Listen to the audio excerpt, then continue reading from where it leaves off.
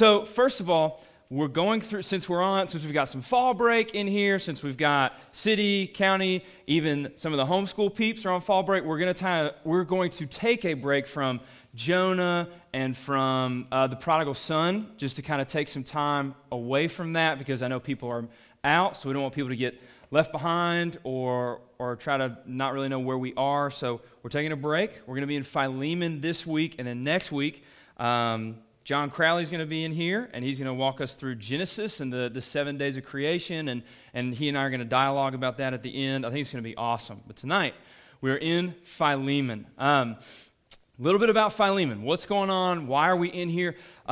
There's such a powerful message in this book, just about the power of having an honest conversation, the power of approaching people, the power of talking things out, which is something that so few of us really do anymore. And maybe they've never done it, and that's why Paul wrote about this. But this is what we're going to talk through. So, a couple of things about Philemon before we get started, okay? Philemon is one of the 4 what's called prison epistles, okay? One of the 4 prison epistles. Epistle just means letter, all right? It's one of the 4 letters Paul wrote from prison. At the end of the book of Acts, right? At the end of the book of Acts, in chapter 28, Paul is imprisoned in Rome, okay? While imprisoned in Rome, Paul wrote 4 letters, the 4 prison epistles. They are Ephesians and Philippians, and then also Colossians and Philemon. Those are the 4, right? Colossians and Philemon are often mentioned together, and in a lot of commentaries, they're almost always put together. Now, here's why, because they're not next to each other in the Bible. Here's why Colossians and Philemon are always put together. When Paul wrote this epistle or letter, right, to the big church at Colossae, that's the book of Colossians, right? That's to the church at Colossae, the city, the church at Colossae, the book of Colossians. But he also wrote a smaller letter to a house church that was in Colossae as well. It wasn't the church, so everybody, but there was a smaller house church that also met in Colossae, owned by a man named Philemon. So Philemon lives in Colossae. So these letters were delivered at the same time. That's why they're always put together. So Paul writes an official letter as an apostle, which we'll talk about in a minute, which is the book of Colossians. And he wrote that to the big church at Colossae, but he wrote a much smaller, more personal letter to Philemon and his church and his family, okay? And I say more personal because, watch this, here we go.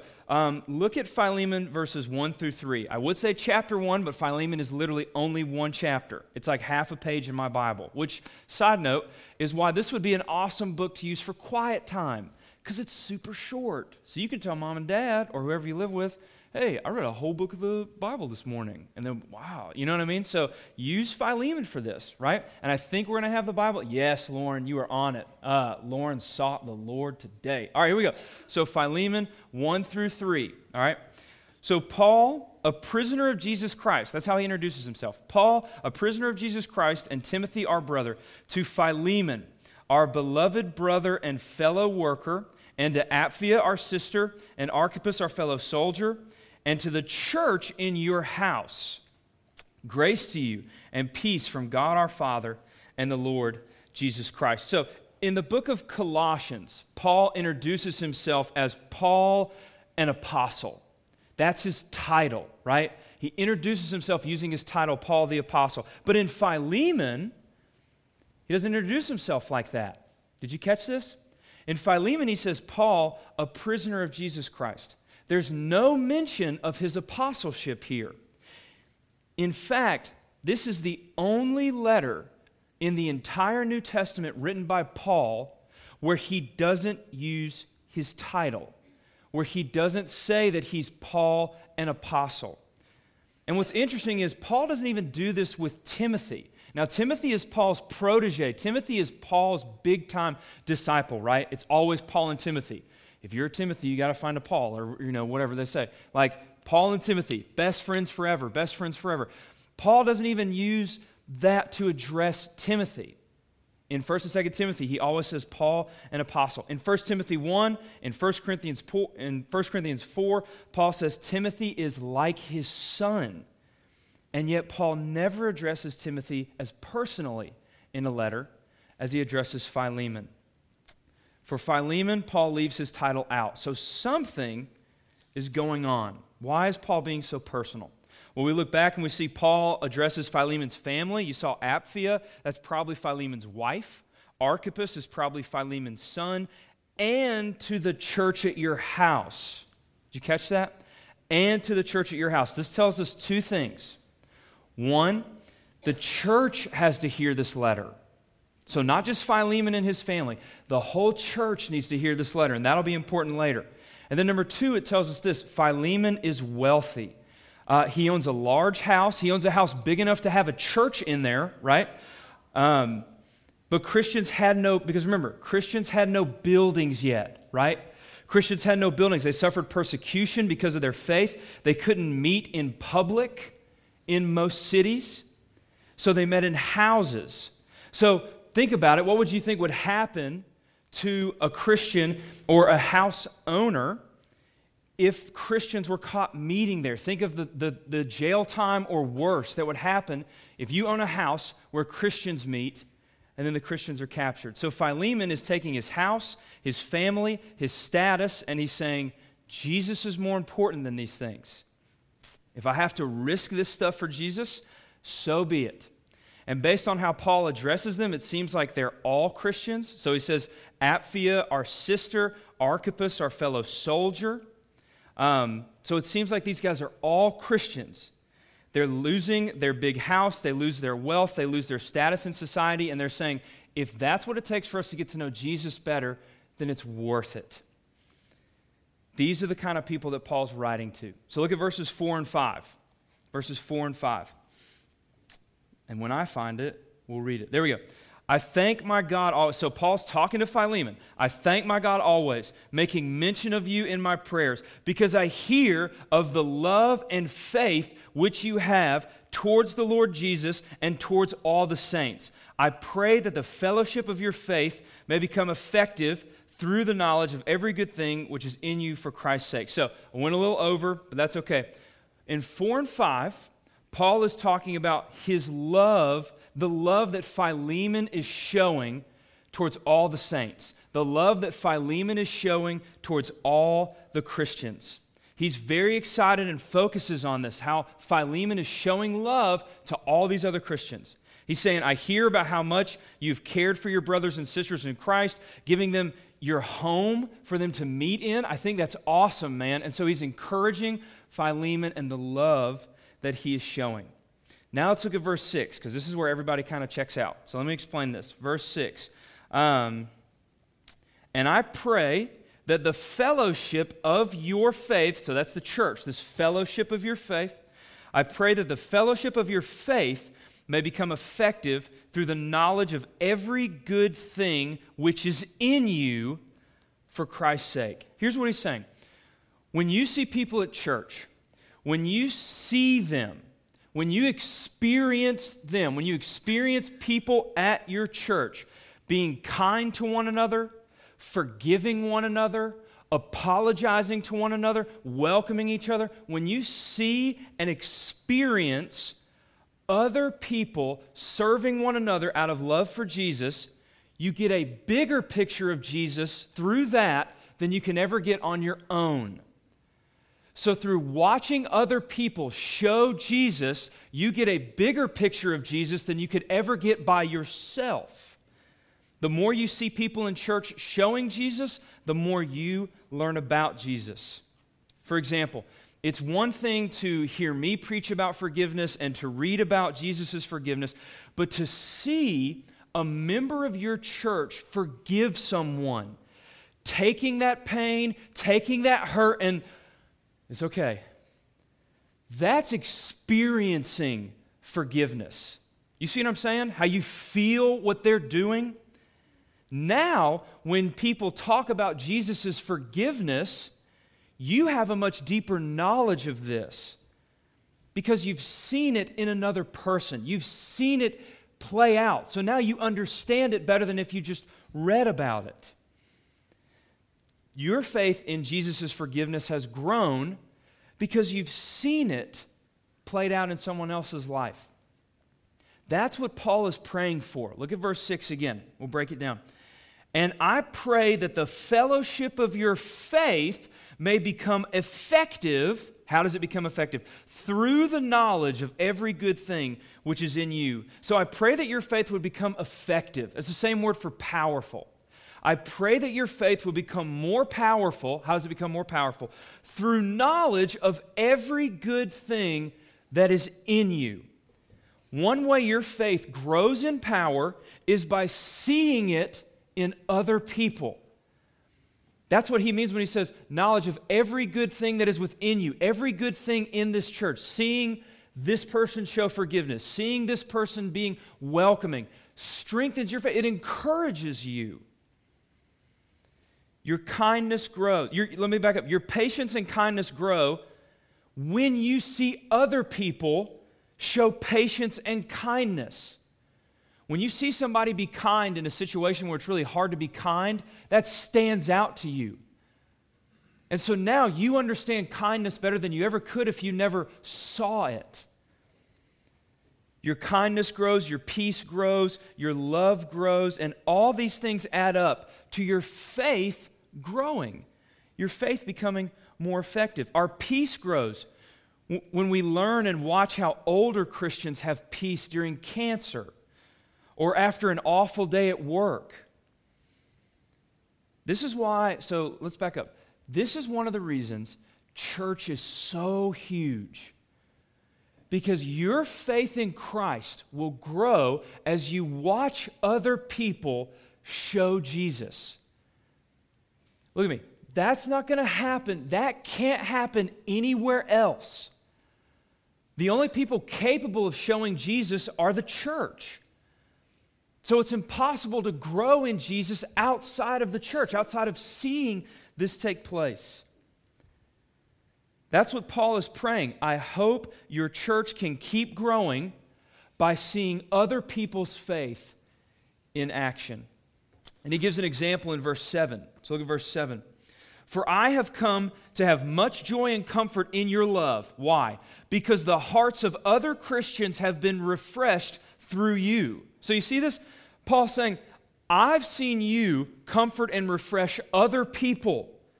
And that in turn has comforted and refreshed me. So you see how Paul's watching Philemon show this faith, and that strengthens Paul? This happens in church everywhere, and it happens in all of life. If you're angry about something and you're like keeping that face because we're okay, God is good, and then someone over here complains, does it not make it so easy to slide down that slope? Or if in practice someone is complaining, it makes it so easy for you to complain. Or if someone's working hard, it makes it easier for you to lean in as well, and now the whole team is pushing, or now the whole group is pushing. We feed off of each other. What you do affects other people. How you show your faith strengthens the faith of other people. Look at verse 8.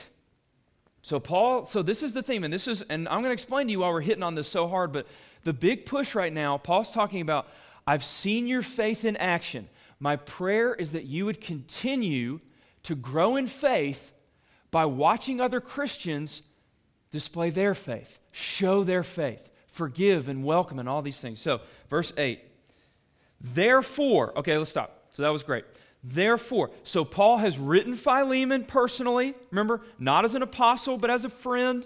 He's mentioned Philemon's kindness. He's talked about how his prayer is that Philemon will continue to act out his faith and see other people act out their faith. Now, with all that in mind, therefore, Paul's going to make his point. 8 and 9. Therefore, though I have enough confidence in Christ to order you to do what is necessary, yet for love's sake I appeal to you, since I am such a person as Paul of the old, and now a prisoner of Christ Jesus. So Paul is saying, what I'm about to ask you to do, Philemon, now think about this. What I'm about to ask you to do, I could order you to do it. I'm an apostle, right? Paul, the apostle. I could order you to do this. Christ has given me the authority to command you to do what I'm about to do. So that tells us that this is going to be maybe a difficult thing. And Paul says, but what a beautiful display of faith. What a wonderful picture of Jesus' free love. And when I say free love, I mean Jesus doesn't love you because he's told to. He loves you because he wants to, which is so huge. What a perfect example of Jesus' love, Philemon, this would be if you did this on your own, if you wanted to do it. What an example of showing everyone Jesus wants to love you if you wanted to do this. To do what? Verses 10 through 13. I ask you for my child, Onesimus, whom I have had and begotten in my imprisonment. Remember, Paul's in prison in Rome. Who formerly was useless to you, but now is useful to both you and me. I have sent him back to you, which means he used to be with him. I have sent him back to you in person. That is sending you my very heart, whom I wish to keep with me, but on your behalf, that he might minister to me in my imprisonment for the gospel. So Philemon sends this guy, Paul sends this guy that Philemon knows named Onesimus. All right, so everybody, let's on the count of three, let's get into our Greek here. Everybody on the count of three. 1, 2, 3. Onesimus. Leviosa, right? All right, Onesimus. I got some of you there and I lost some of you there. So Philemon has to talk to this guy named Onesimus. Now that's a weird, even for like Paul. It's not, Onesimus is like really getting after it. Does that make sense in terms of a kind of a strange name? That's because Onesimus is not a name in Greek. It's an adjective. It means useful. It's a slave name. Onesimus was a slave of Philemon. Philemon was wealthy. Remember, he's got a church, he's got a house big enough where he can have a church in it, right? So he owns a lot of land. He also has slaves and servants. Onesimus was one of them. Look at verse 10. And this is where we really get into the good stuff. I appeal to you for my child Onesimus, whom I have begotten in my imprisonment. Begotten means to have a child. This is the idea of becoming a Christian means to be born again. Jesus says this to Nicodemus in John chapter 3. So when Paul says, I have begotten him in my imprisonment, it means Onesimus was born again while Paul was in jail. Onesimus became a Christian while Paul was in Rome in jail. So why was Onesimus in Rome instead of in Colossae with Philemon? Because he ran away. Onesimus is a runaway slave. Whether it was he ran away out of defiance or whether the working relationship went south, later verses in the chapter kind of suggest that Onesimus may have stolen from Philemon on his way out, though we can't prove that. Either way, Onesimus ran away from Philemon, which is a serious crime. And he then, follow this. He then meets Paul in prison, then believed and committed his life to the very thing that put Paul in prison. Paul is in prison for sharing the gospel, for telling people about Jesus, and Paul has lost everything. He's in jail. Look at me. He's in jail. He has lost everything. He has no status. He has no money. And I think we think about that like, oh, Paul's in jail. Oh, amen. He's in jail. He's literally in jail. Because of this, he has no family. He has no money. He has no status. He has only Jesus. And while listening to him speak in a prison cell, something trips in the heart of Onesimus that says, Jesus must be more than status. He must be more than money. He must be more than family, because Paul doesn't have any of these things and he still loves him.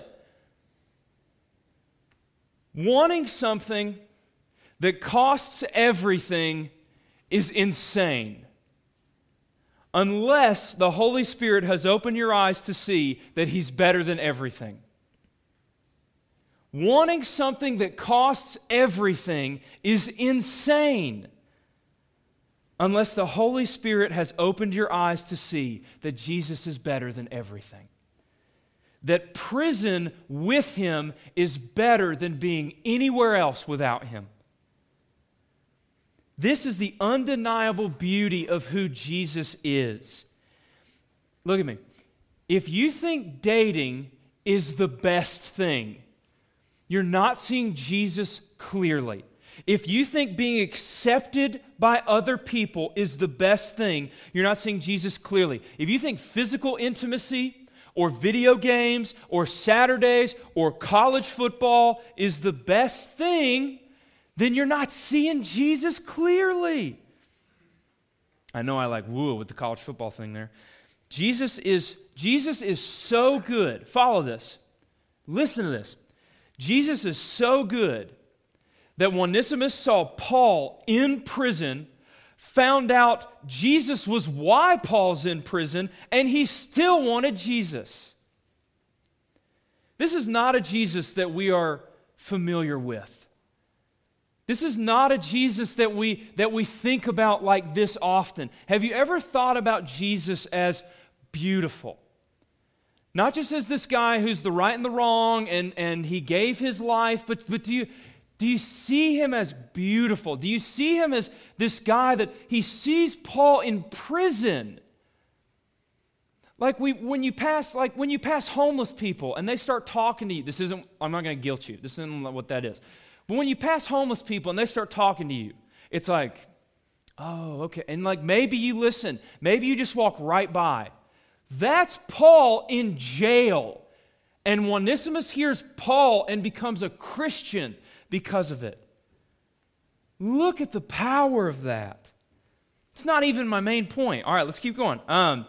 So it's just, when was the last time you thought about him like that? When was the last time you thought about Jesus like that?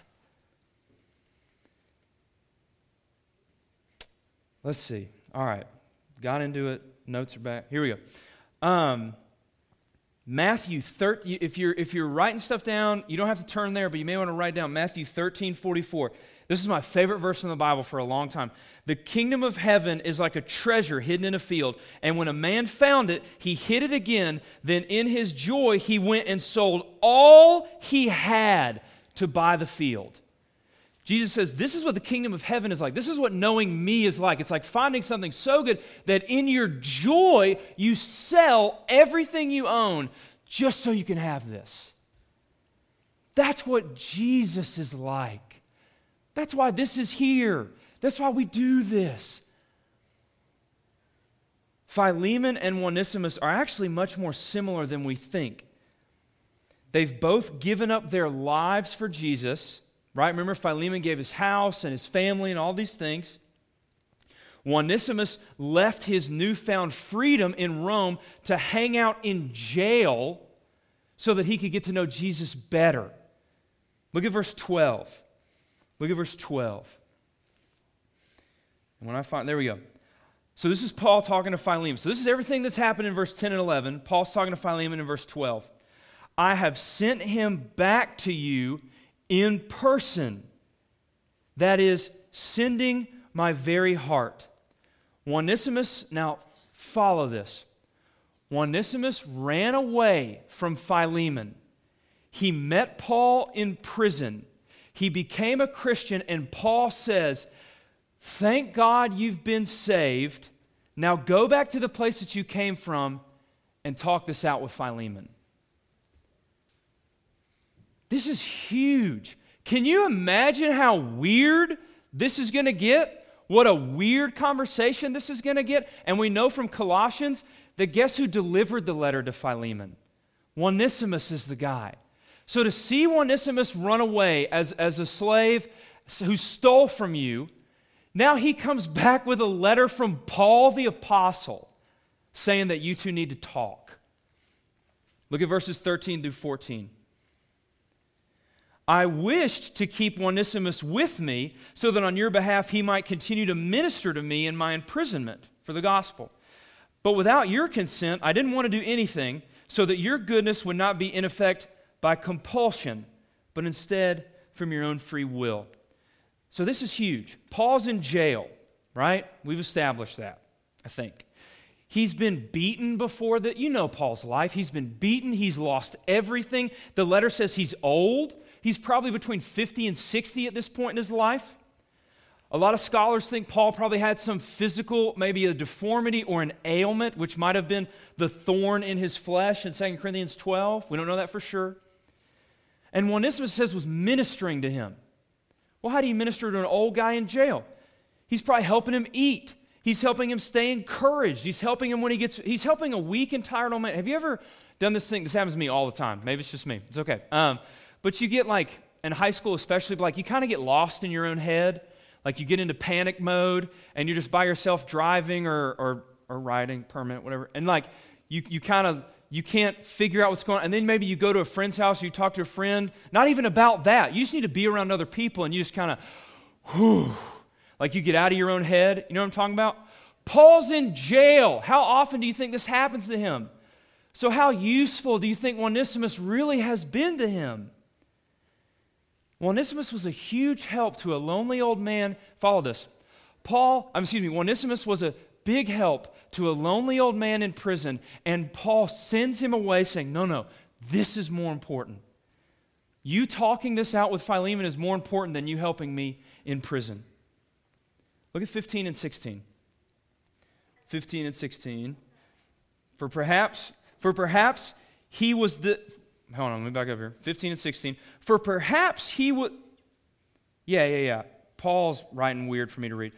For perhaps he was for this reason separated from you for a while, that you would have him back forever, no longer as a slave, but more than a slave, a beloved brother, especially to me, but how much more to you, both in the flesh and the blood. Notice in 15, look at 15, Paul doesn't say, maybe this is why he ran away. Paul says, maybe this is why he was separated from you. It's Paul's way of saying, it wasn't, when Onesimus ran away, it wasn't Onesimus doing the separating. Paul's saying, God has separated you guys. God was in control the whole time, and now through me, God is bringing you two back together to have this conversation, to talk this through. Look at 16 again. No longer as a slave, but more than a slave, a beloved brother. If you look back at verse 7, Paul's talking about his relationship with Philemon, and he says, I've come to have much joy and comfort in your love because the hearts of the saints have been refreshed through you, brother. So notice this. Paul uses the word brother in verse 7 to describe his relationship to Philemon. And of course, they're close. And then in verse 16, Paul uses the exact same word to now describe Philemon's relationship to Onesimus. He's saying, because of Jesus, you and Onesimus are now as close as you and I have been all these years. That's crazy when you think about it. That a newborn Christian and a Christian you've been walking with maybe a long time in your life, you guys are all exactly the same amount of closeness because of what Jesus has done. This is the power of the gospel. He's saying, what Jesus has done for you, Philemon and Onesimus, let his sacrifice and his resurrection impact your relationship to each other. Because of Jesus, you are now closer to other Christians than you could possibly know. Because of Jesus, you are closer than family. And what an insult to the union that he built when you split that union by not talking about things that you need to talk about. So often, God is moving in grace in your life, not through the stars aligning or through a burning bush or through Collide or through Beach Camp. It is God orchestrating circumstances and events in your life so that you can have the conversations that you need to have. I feel like so often, this happens in my life. This is not do as I, this is in my life. I feel like so often there's this incredible grace that we are on the edge of having, but we don't get to experience it because instead of having the conversations that we need to have, we say, this is going to be awkward. And you just like moonwalk your way out of the conversation. And so we miss it. One of the biggest points in the book, listen to me, Paul had a helper in prison and he sends him away. Not to perform miracles, not to do anything cool, to talk to Philemon. You don't think slavery is going to come up in this conversation? You don't think Onesimus being kind of a jerk, you stole? You don't think that's going to come up? You don't think Philemon probably being a jerk is going to come up? This conversation is going to be insane. And look at verse 2. It's going to blow your mind. Look at verse 2. This letter is to Apphia, our sister, to Archippus, our fellow soldier, and to the church that meets in your house. Paul gave up a friend in prison. Let me back up. This letter, right? This letter, remember, nobody in these days can read hardly. This letter is going to be read out loud by Philemon to his whole church saying, hey, Philemon, this is Paul. There's Onesimus. You two need to have a conversation. The whole church is about to hear this. Paul gave up a friend in prison so that the whole church at Colossae could see this conversation, could see this forgiveness, could see this reconciliation take place. This is what Paul's been leading us. Remember in verses 4 through 6?